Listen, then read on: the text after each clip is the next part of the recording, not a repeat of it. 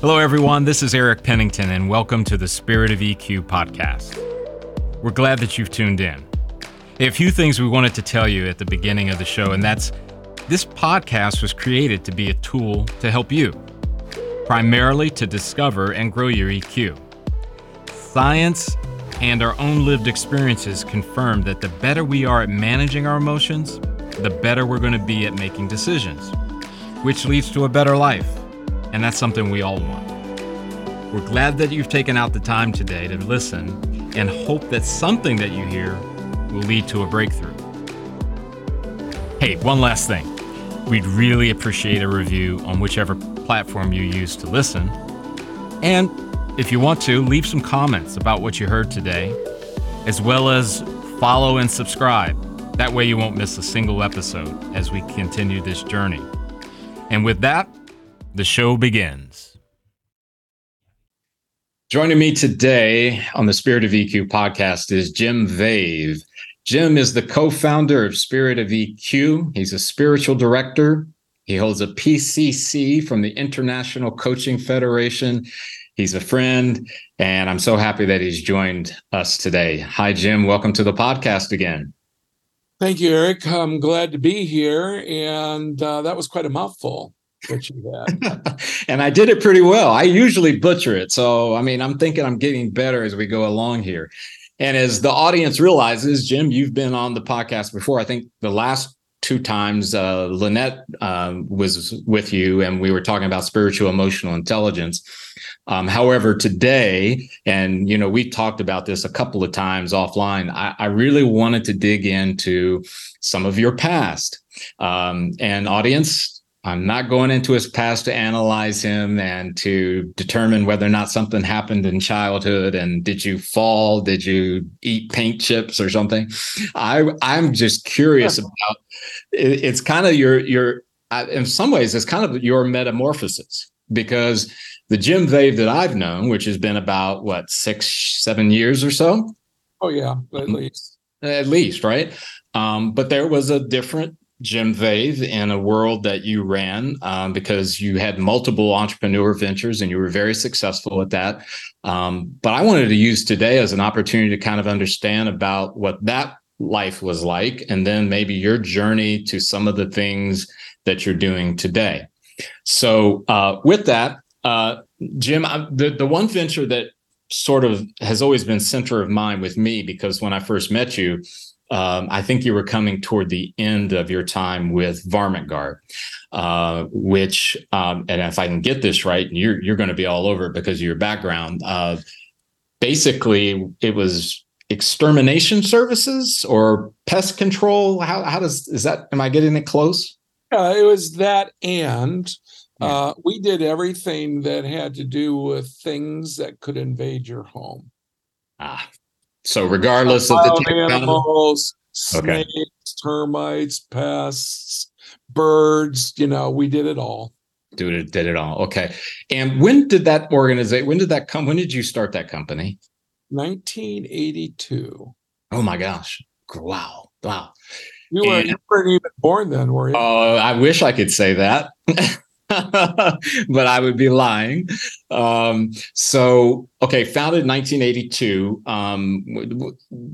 Was it just you starting out, or did you have other partners, or how was it? It's a very complicated question. As in any venture, I think that an entrepreneur starts, you go into it with a certain set of expectations, and those expectations are not always met. Meaning, you might have some partners, business partners, and they don't stay for one reason or another. So the people that I started with did not stay. Okay, got it. That makes total sense. And as we went along down the path, we ended up with other business partners. Okay. All right. So you started off working primarily just in, was it Central Ohio? Was that kind of the... Oh, yeah. We started in Central Ohio. And we had this idea. Actually, Mike Moore, who was my co-founder, had the idea. I did not. His Okay. idea was called Varmint Guard, and we would go into people's homes. And this was before anybody else in the country was doing it. And Okay. we would, from a commercial standpoint, take the animals out of the home Yep. and release them out in the wild, Gotcha.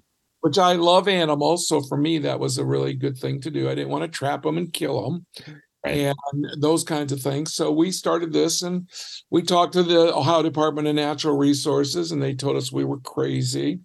Nobody had ever done that before. Mm-hmm. And we just did our usual sales job.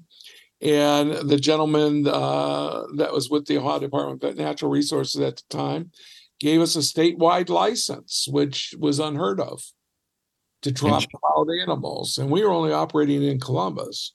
Little Okay. did we know how important that statewide license was going to be down the road. Interesting. Wow. So that kind of helped the business, right? Because you had the ability to, I mean, you were quote legal, right? And all of that good stuff. And they were allowing you to do this work. What kind of reception did you get from the marketplace? Well, that's interesting. It was wildly sort of successful. Without getting into a lot of the details, when the first year that we were in business, we started with very undercapitalized. I'm going to say this very honestly. A lot of entrepreneurs are undercapitalized. Some of them have ways of getting money that I did not. Yeah. And we started with $25 and a 65 Chevy pickup truck from a dead stop. Oh, And wow. we went out and worked very hard Mhm. and put in, as all entrepreneurs know, very long days, 7 days a week for 2 years. Mike and I didn't get paid for 2 years. We put all the money back into the business. In the first year in 1983, which was our first partial year, we made $93,000. Wow. Now, in my head, that sounds really good because I'm taking dollars back to 1983, right? The equivalent's 200 and something now. Okay. And we didn't have any capital. So all of that was made from scratch. Yeah. Pure start. The second year we did 183,000. And we just kept growing like that until I sold it. Okay. And because obviously our episode today is not to get into too much of the weeds of Varmint Guard, because I want to segue here in a minute to the most curious part for me when we were talking. But you went from being in that central Ohio to how many? You were in multiple states at the time that you sold the company, right? Yes, from a pest control standpoint, we had companies like Pepsi and IKEA and things like that. And we did pest control in probably 8 or 9 states. Okay. And we did bird control in almost all the states. And we even went down to Puerto Rico to do some bird work. Wow. That's a lot. With some big, very big buildings. Wow. So obviously, Jim, as the company grew, it wasn't just you and partners. There were employees and lots of employees. Yeah, and in your role as partner, and I remember you telling me some of those situations, like I think any business partners have, the give and the take and all that good stuff. But overall, how would you say, I mean, what was your motivations when this thing started rolling? What was motivating you? What were some of the things that you kind of said, okay, yeah, I'm going to do more because I want X, or how did that play out for you? Well, so parts of this story, I'm going to be very embarrassed to talk about. Well, and Jim, if you remember, because we've been talking about this for a while, I wanted to be very sensitive to you being willing to be embarrassed and to be vulnerable. So thank you. Well, I mean, we're talking about emotional intelligence, and I think it's important to be vulnerable in those ways. I mean, I'm not going to give gory details, but I think overall, I think it's very important. Let me also say very, very clearly that all of the business partners and all of the employees in one way or another helped the success of the company. Yeah, I believe that. But we all had different functions and different things that we did for the company. Mine was to drive the company, and that's what I'm going to focus on with our conversation today. Yeah. When I started off, I wanted to be a multimillionaire. Mm-hmm. I just wanted to be able to have the luxury of not having to worry about money. Mm-hmm. And I was relentless to the point of a dictator kind of behavior in pushing certain agendas. Mm-hmm. And I'll get to this other point down the road. One of the main things that I wanted to do, though, at the same time, so I had this war going on in my head or even in my soul. Mm-hmm. I wanted to help people out that were the least, the last, and the lost. Mm-hmm. So we very early on started hiring people that other people did not find hireable. So we hired at times prostitutes and heroin addicts and worked with them to get them clean. And we have a lot of success stories. Mm-hmm. I hired ex-offenders, not the kind that would be a problem for people, but the kind that were not given a chance. Right. We hired people that didn't look like me. Mm-hmm. And we did that intentionally. Did it always work out the way it needed to? No. We hired people that had different orientations than us. And this was back in the 80s. Yeah, I was going to say that very much on the quote, I guess if I could say it, the vanguard, right? Yeah, and we hired vets. And we hired people that didn't talk like us and didn't expect them to do that. None of the people we hired did we expect them to act like us. So if I can kind of pause there, I'm curious. What was the motivation, the intentionality about that? Because that's very intentional, right? I mean, you don't just say, "Oh, look, we've got people here that don't look like us. Isn't that cool?" I mean, where did that come from?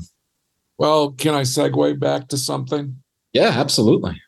So I grew up in Detroit, and we lived in a little Polish neighborhood, and I knew that my future was set with the Ford Motor Company.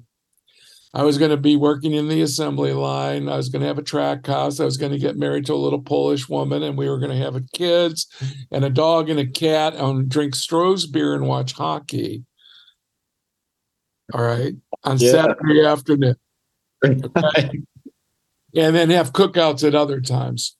Well, my parents in 1961 went down to Cobo Hall, which was downtown.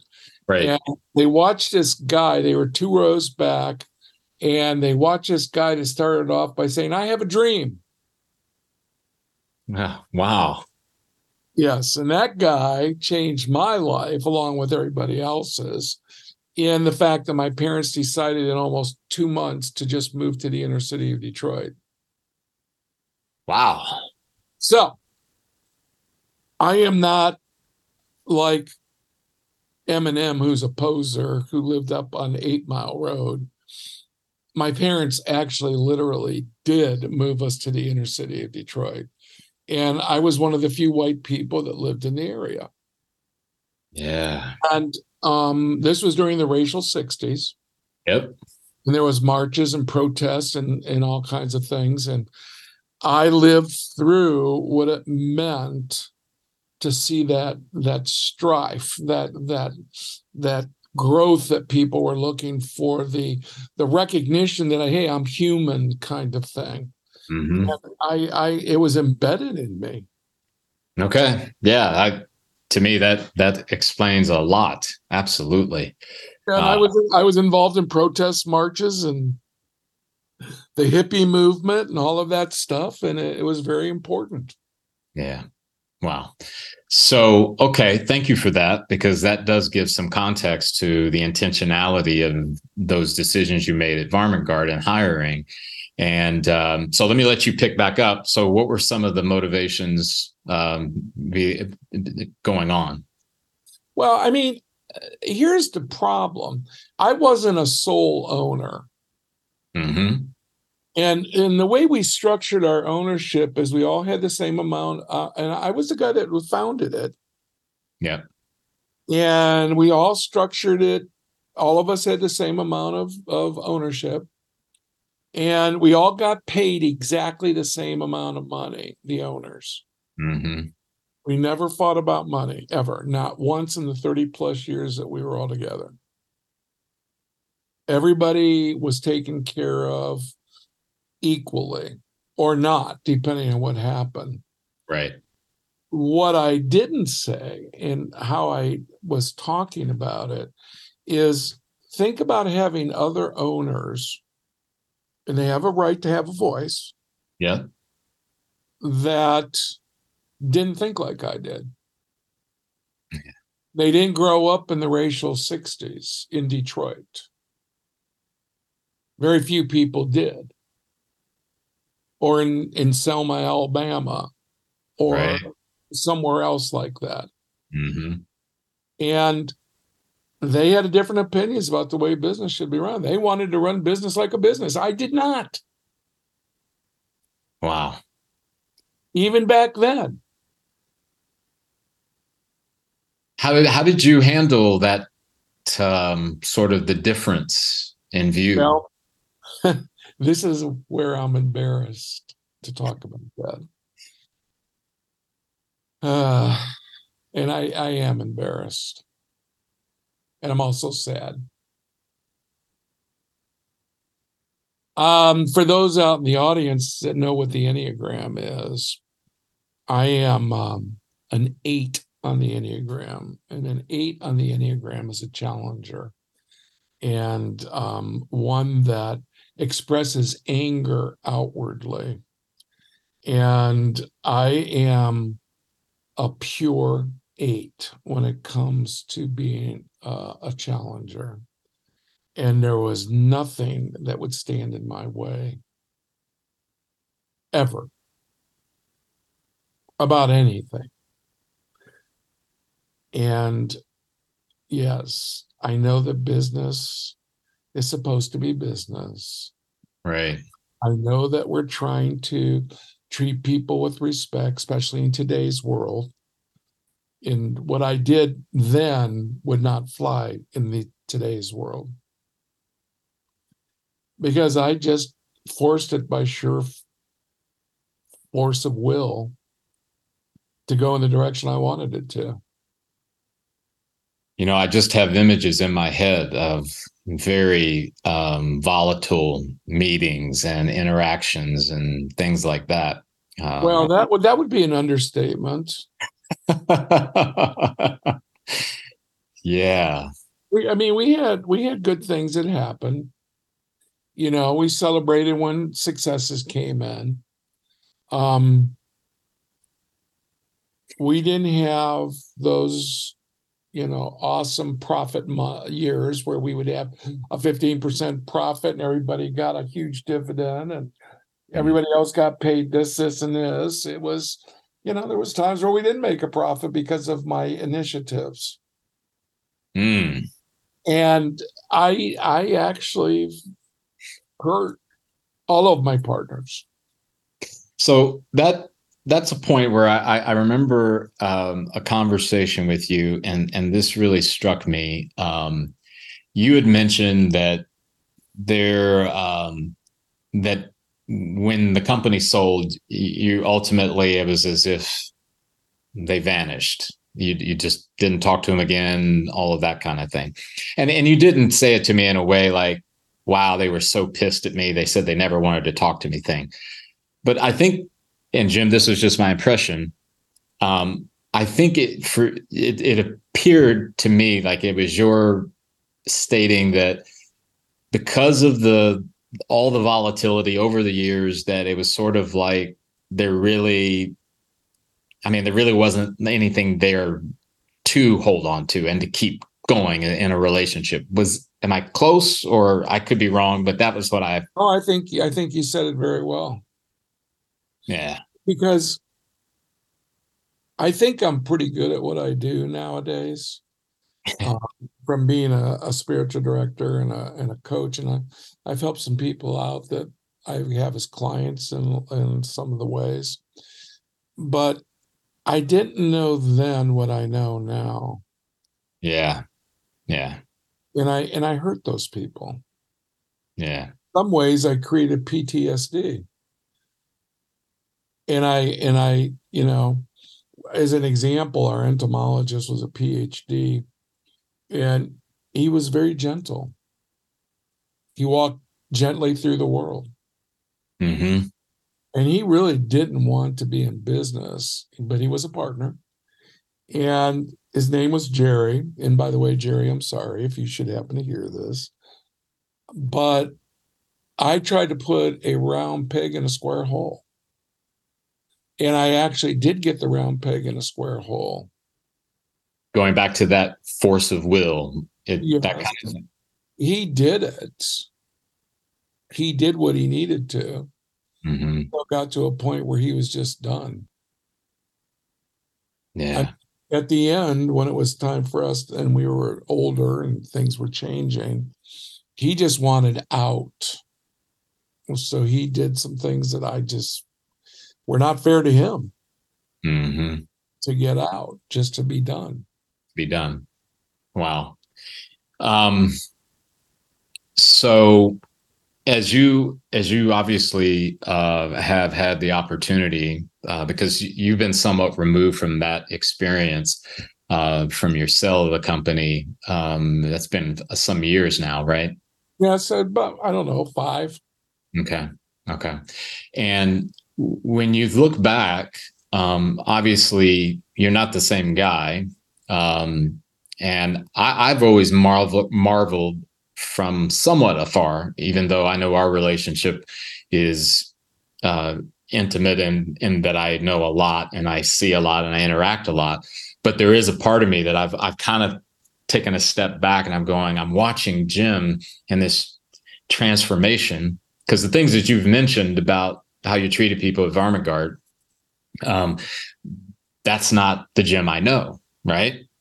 And I get it. And for our audience, we probably all could say, but yeah, if you would have known me back X number of years, you would say, wow, you're not the same person. I understand that, because I know my corporate life, there was a different mindset, right? So Jim, was there a catalyst point where you said it's time to change, or did you do it in a sort of a process, meaning I'm gradually?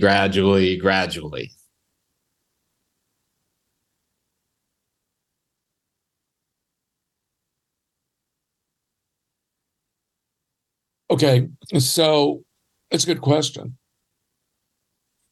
I think that the best way to say it is that I was working mostly externally, and Mm-hmm. I wasn't working internally. So my daughter was born, my last daughter was born when I was 30, and I had what Christians might call a conversion experience. Mm-hmm. And I started devouring literature, and at the same time I was going to retreats and centering prayer stuff, and I searched out gurus and priests and speakers like Deepak Chopra and Matthew Fox. I went and met with them, and had the money I could do that. Yeah. But and I started trying to figure out why I was angry. Mm. Why did I treat people like crap? Right. So would you say that it's centered, you had kind of narrowed it down to anger is a source of what ails you? Well, anger is basically telling you that something's blocked. Mm. And I didn't know what was blocked. Yeah. And it was fueling me. And I was using Varmint Guard as an excuse to put into effect, if you will, my way of interacting with the world. And we had hundreds of employees going through the company and working for the company, and on and on and on. And most of them thought I was crazy because I started doing personality assessments years and years ago before people even knew what they were. Mm-hmm. And got certified in DISC and Myers-Briggs and all kinds of instruments, and everybody's going, wow, you're really different. And they have no idea how different I was, because I had two different parts of my personality fighting with each other. Right. Yeah. All the time. I was not integrated. That's a key one. And I certainly want you to store that in your recesses, because I want to come back to that idea of integrated. So I'm curious, how did your partners view some of these things, these micro changes, and maybe to a certain degree, major changes? Did they roll their eyes or did they? I don't think after I ended up damaging them one way or the other, I don't know that they really cared about me to the point where my changes would have affected them for the better. Yeah. Did that bother you? And I did it to myself, by the way. Right. Did that bother you though? Yes. Yeah. Because I became more and more isolated. I guess when I say it that way or ask it, I think about someone who realizes, wow, I'm going to live differently. I'm going to treat people differently. We do sometimes have this expectation that the world is going to applaud us and tap us on the back and say, how wonderful. We're so glad we've waited so long. But sometimes people just, like you said, it's kind of, they don't really care. They didn't really care, but see, they also needed who I was. Oh, you mean the version? The version here's what I mean by that. 2008, most of us know the housing bubble burst. Yep. And we had a whole bunch of residential customers, a whole bunch of commercial customers. And in 3 months, we lost 70% of our residential customers. Yeah. That was a lot of money. Yeah. Every month that wasn't coming in. And the phone was not ringing like it had been ringing, obviously, because everybody was freaking out. Yeah. Well, that's when my kind of personality steps in and does a good job. Right, because you're the challenger, the driver, going to get it done. Nothing's going to stop me. Yes, and what ended up happening was I stood in front of all the employees. I took responsibility, did not put it on the other partners, and I said, we're going to keep everybody employed. But you're not going to have any benefits. But you will get your pay. And when this crisis is over, we'll go back to where we were, or maybe even better. And I looked at the owners and I said, we're not going to get paid at all. So we didn't get paid for a couple of years. Wow. And I had to work with the banks almost every week. Because,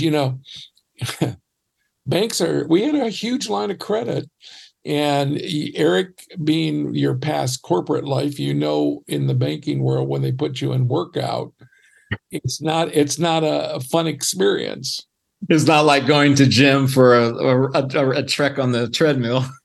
No, they do workout because they don't know that you're going to be able to pay back the money.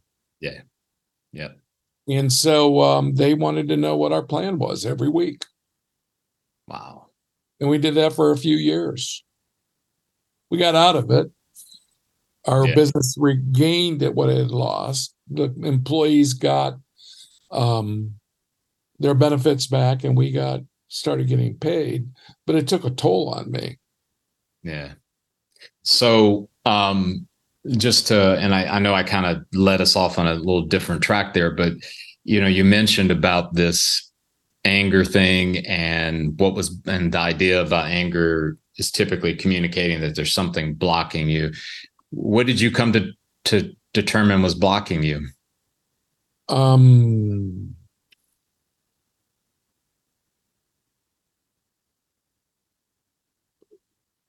so going back to Detroit, Mm-hmm. I was one of the first people in the country that was diagnosed with dyslexia, Mm-hmm. and I had ADHD. So together, Yeah. and people didn't know what that was. Some people thought I was mentally deficient, Yep. literally. Mm-hmm. And some people didn't know what to do with me. Some people thought I was weird. I am weird, but they thought I was weirder than I actually am. And they didn't treat me well because of that. And I was discounted. I was not looked at as a human being for a lot of my life.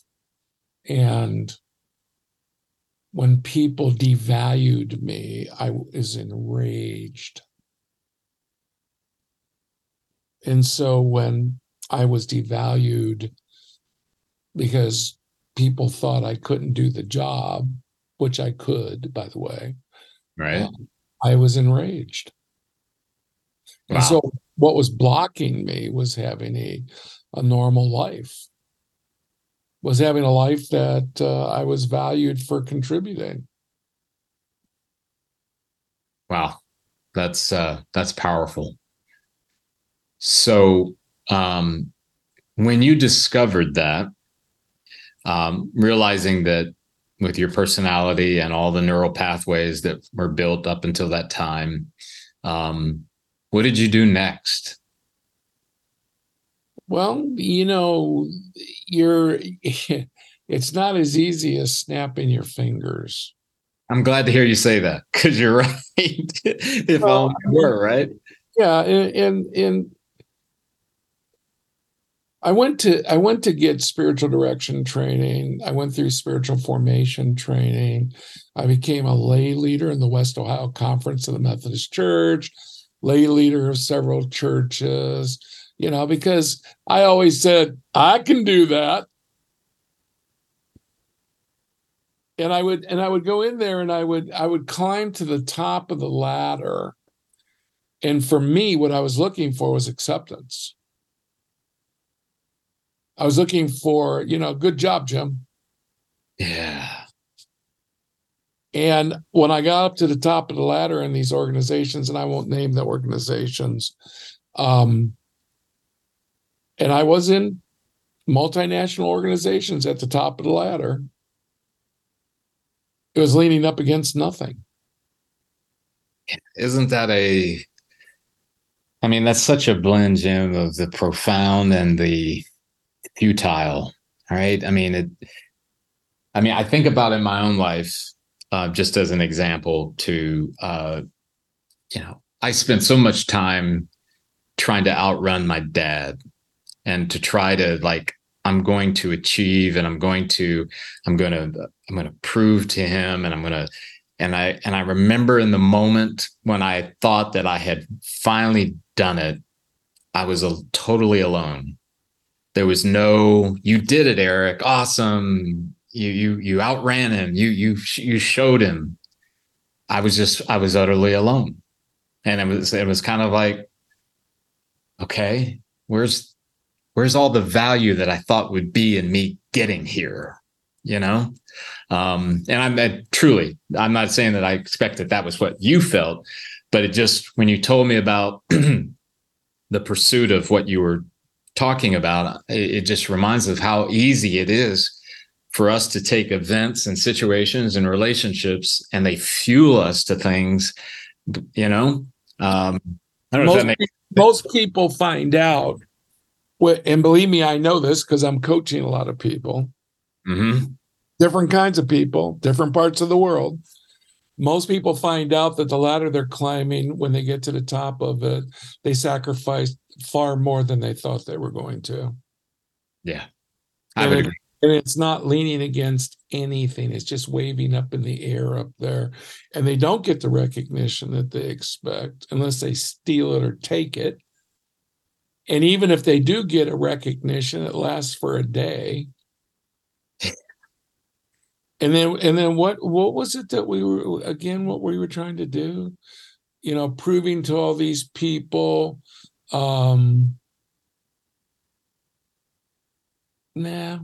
it didn't turn out the way I thought it was going to. Let me go back to my father. Yeah. My father was a guy that was an intellectual and an artist. And because I had dyslexia, I couldn't read real well. Right. Because I transposed numbers. I mean, words and numbers and stuff like that. And I did not learn the way that they teach you in school to read. Dyslexia in school did not mix. Right. So my father would sit me down in his studio at night on a little gray stool that was about this tall. And he'd ask me to read to him out of a Doc Savage book, a Hardy Boys book, a Nancy Drew book, and read for 2 to 3 hours a night. And I read through the whole series of Doc Savage and the Hardy Boys, and there was a lot of them. Yeah.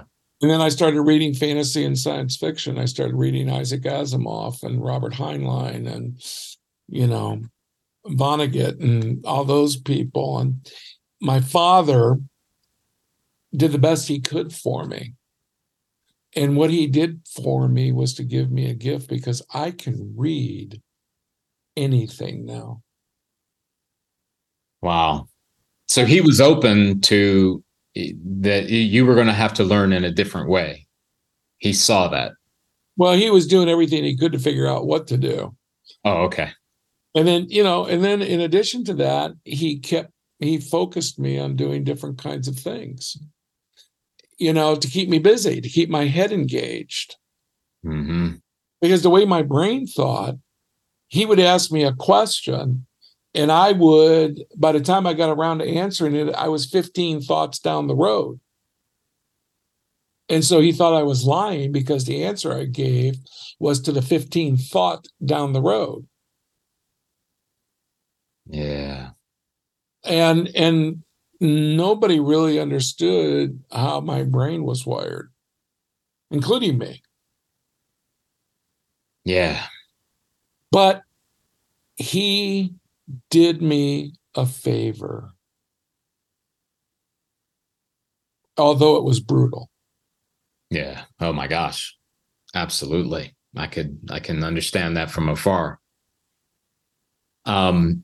So, we talk about the pursuits and the ladders sort of leaning up to nothing. It's just kind of wavering in the wind, if you will. So how did you have, I'm thinking about the idea about moving forward and moving backward.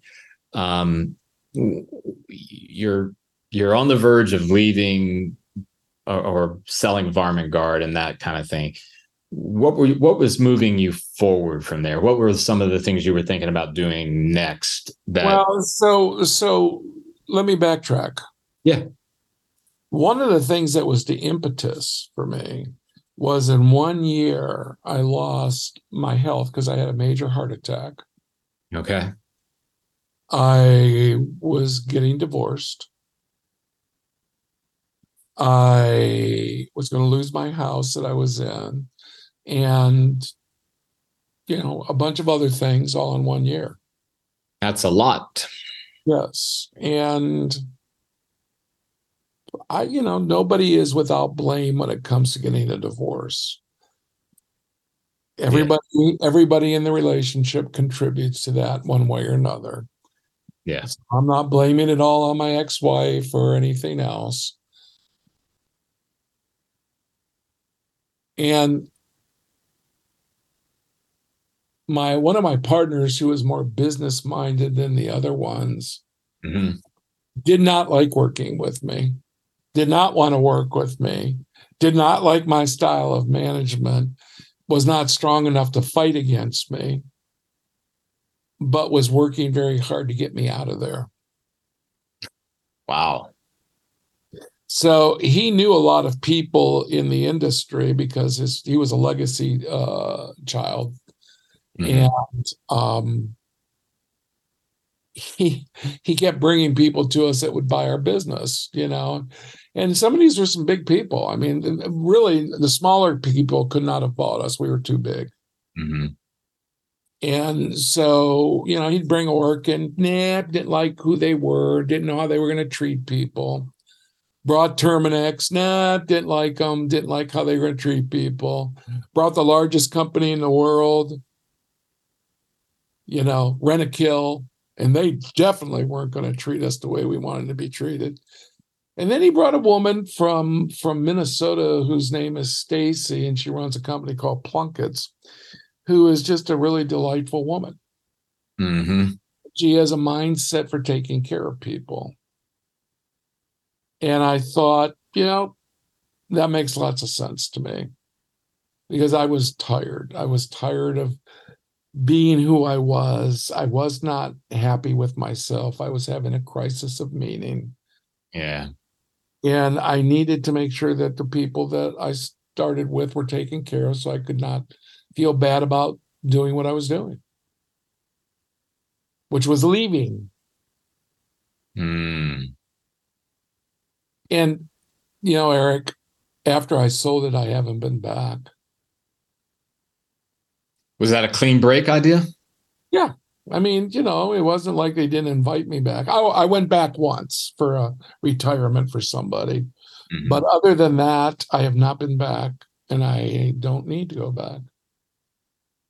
Yeah. And I think that's a healthy way of sort of leaving something behind, right? Yeah. And I wanted to do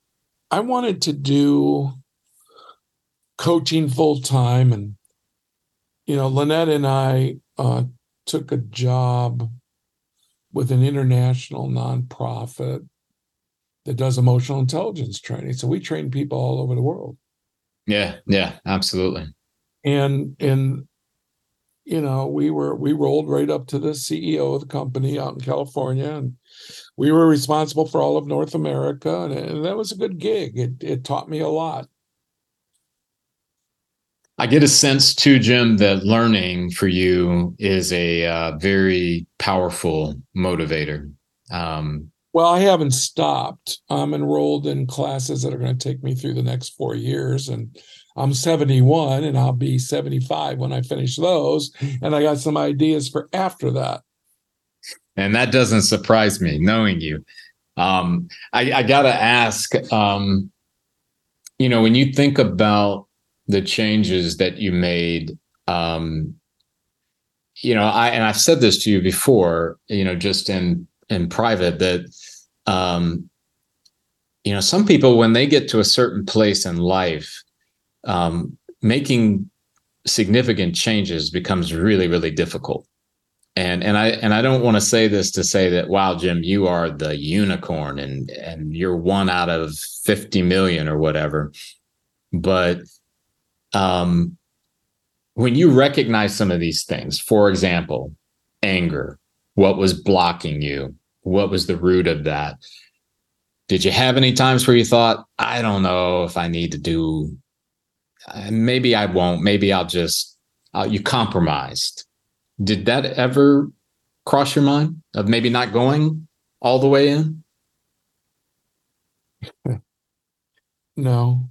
I was going to say, as I asked that question, I got to remember you're an all-in kind of guy. So, well, it's like, beef tongue sandwich. I've never eaten it before. I'll take two. Yeah. And, Yeah. and I don't mean that to say, well, I'm special, because frankly, I don't know that it is special. Frankly, I think it created lots of stress for me. Yeah. I mean, I don't have a problem changing. It doesn't mean that I don't feel sadness or grief or, other things, but it doesn't stop me from moving forward. Yeah. And to that idea of moving forward, someone in our audience might be, much younger than you and I, who are of the mind that, wow, you're kind of describing how I approach things, or you're describing kind of what I'm pursuing, or maybe even I'm on that ladder and I feel it's just kind of waving. I thought it was against something that I wanted. Let's talk a little bit about what you've learned as it relates to maybe helping others who may be walking on the same street that you did, as it relates to this business, the business pursuits. What advice would you give? What are some things that you actually I can say it fairly quickly. Take your time. I've read hundreds of books, maybe even thousands. I won't go that far, but I had a whole bunch in my house when I sold them. I've read them. I've written papers on them. I'm doing spiritual direction with the Hayden Institute right now because I'm refreshing myself on what I might have forgotten. Doing Jungian psychology and writing spiritual papers and psychology papers and everything else. I've sat at the feet of masters across the world, taking classes from them, taking training from them, gone to them, spent time with them, spent time in a monastery for 3 months, on and on and on and on and on and on and on and on and on and on. And I don't say that because I'm special. I say that because I was driven to find out why. And after all of that, Eric, I came back to some very simple thoughts. And I believe it with all of my heart. Everybody is doing the best they can with what they know. And it's our job to be kind. And love holds all of that together. And that's the very simple truth of it from all of that study. Wow. That's powerful. And the other truth is nobody knows what the best they can is for somebody else. Ooh, yeah. Yeah, boy. That's a big one. Well, my best that I can is not your best that you can. Yeah. And we just think that, we should impose our best that we can, and everybody should live up to that level of understanding. Because if I believe it, why don't you believe it? Does that go the same? If I know it, then you should know it too, right? Correct. You mentioned that part about the knowing. I sometimes think we have this. It's almost sometimes, and it's masked with all of the wonderful, flowery statements. Our desire to see people grow, our desire to people to come to a greater understanding of X, Y, and Z. And the reality is, those aren't things that you can just flip a switch with, right? You have to want to make a transition in your own journey. Yeah. You have to, and I had the benefit of doing intense work for many, many, many years. I am the product of a lot of training. Mm-hmm. And looking at myself fearlessly. Right. And it wasn't easy. Most people give up. Yeah, because that takes me to a point, and I don't want to, for our audience, I don't want to minimize what you said, as it relates to it's hard work, it's tough, there's no getting around that. If somebody, and maybe it's somebody that you're coaching or have coached, Jim, that has said, I don't know if I can commit to what you did, but I want to change. I want to make a transition. How do you, in light of those truths that you mentioned, how do you approach them and from that perspective? And again, remembering they have hired you to coach them. You are somebody they're looking to for help. I think, Eric, it's immoral of us to have any expectations that people are going to behave like we want them to. Yeah. I mean, it's immoral. Yeah. And I think that when somebody hires you to coach them or to do spiritual direction or to do whatever, mm-hmm. It's your job to listen and ask questions and let them find the wisdom that is inside of them already. Yeah. We don't have a right to make people act like us. Yeah. And that's really kind of foolish in many ways, isn't it? Because I'm not you. Our DNA is different. I mean, all these different things that make me unique to you and to every other human being on the planet. We went out to eat recently. You and I. Yeah. Right. And did we order the same thing? No. And why do you think that is? Because you had a specific thing in your head of what you wanted, whether that was from a taste perspective, a size of a portion, what you had already eaten that day. And this just makes me think, Jim, as you ask that question, and I want you to answer, but it's dawning on me. I'm going, what if I was expecting you to order what I order, not knowing what your experience was earlier in the day? I mean, the size of the portion you want. It's insanity to do that to another human being, right?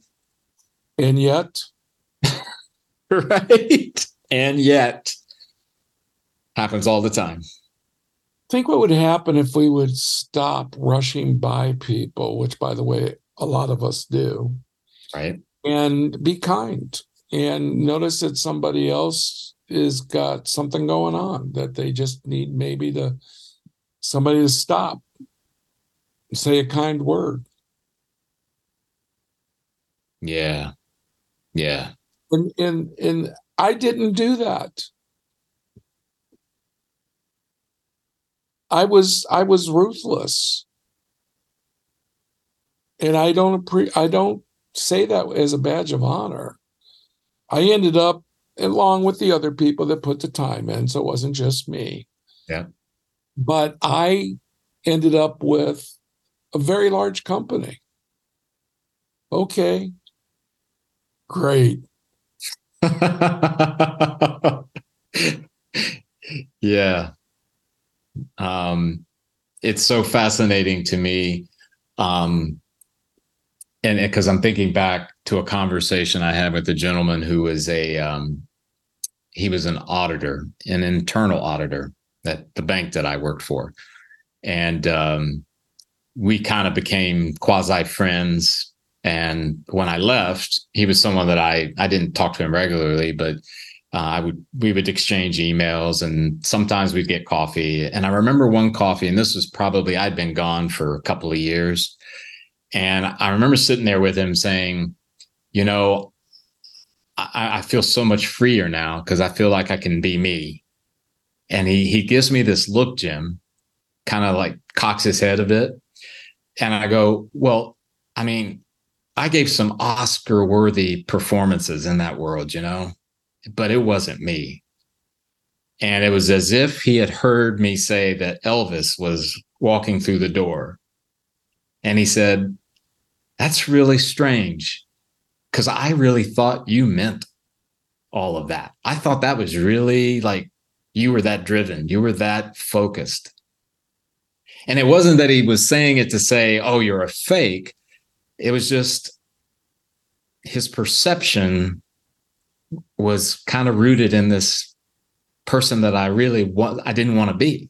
I portrayed him, you know, but it wasn't who I wanted to be.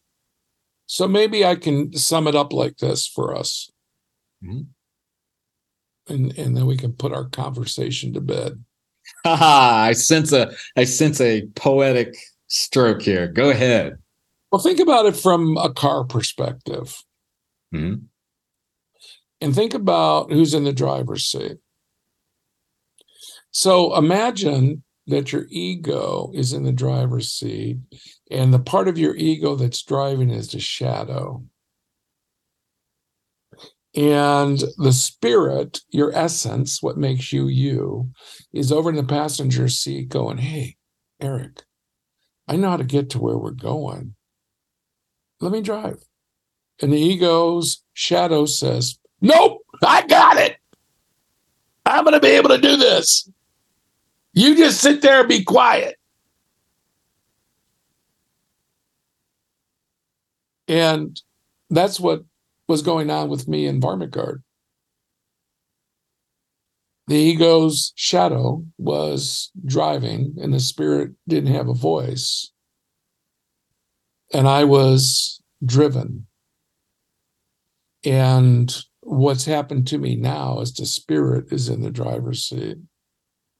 And the ego's in the passenger seat because we need our ego. Yeah. And the shadow's in the back seat trying to do backseat driving, and we keep saying, shut up.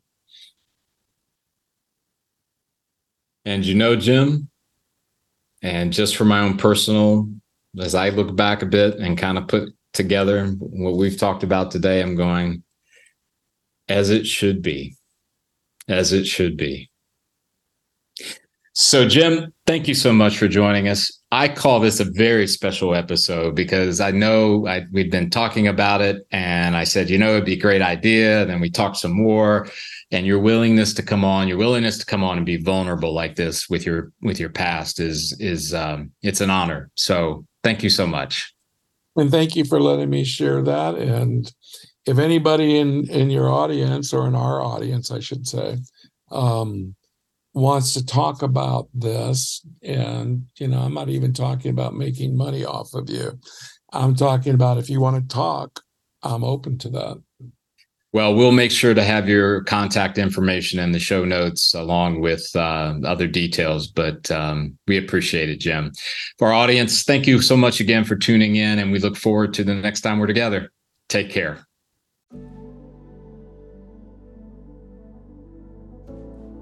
Hi, everyone. This is Eric again. A couple of things as we've ended the show. We hope you enjoyed it. Hopefully, you're tuning in on a regular basis. We'd love it if you would give us a great review on whatever platform you're listening to the podcast. It's so appreciative and helps us as we try to get more exposure for the work we do and the episodes that we publish. And we're grateful to you as a listener. The second thing is, just remember, our content is for educational purposes only. It's not intended by any stretch to diagnose or to treat anything that may be occurring in your life or anyone else's life that you may be connected to through the podcast. But once again, we appreciate you tuning in to the shows. And as always, we look forward to the next time that we're together. Take care.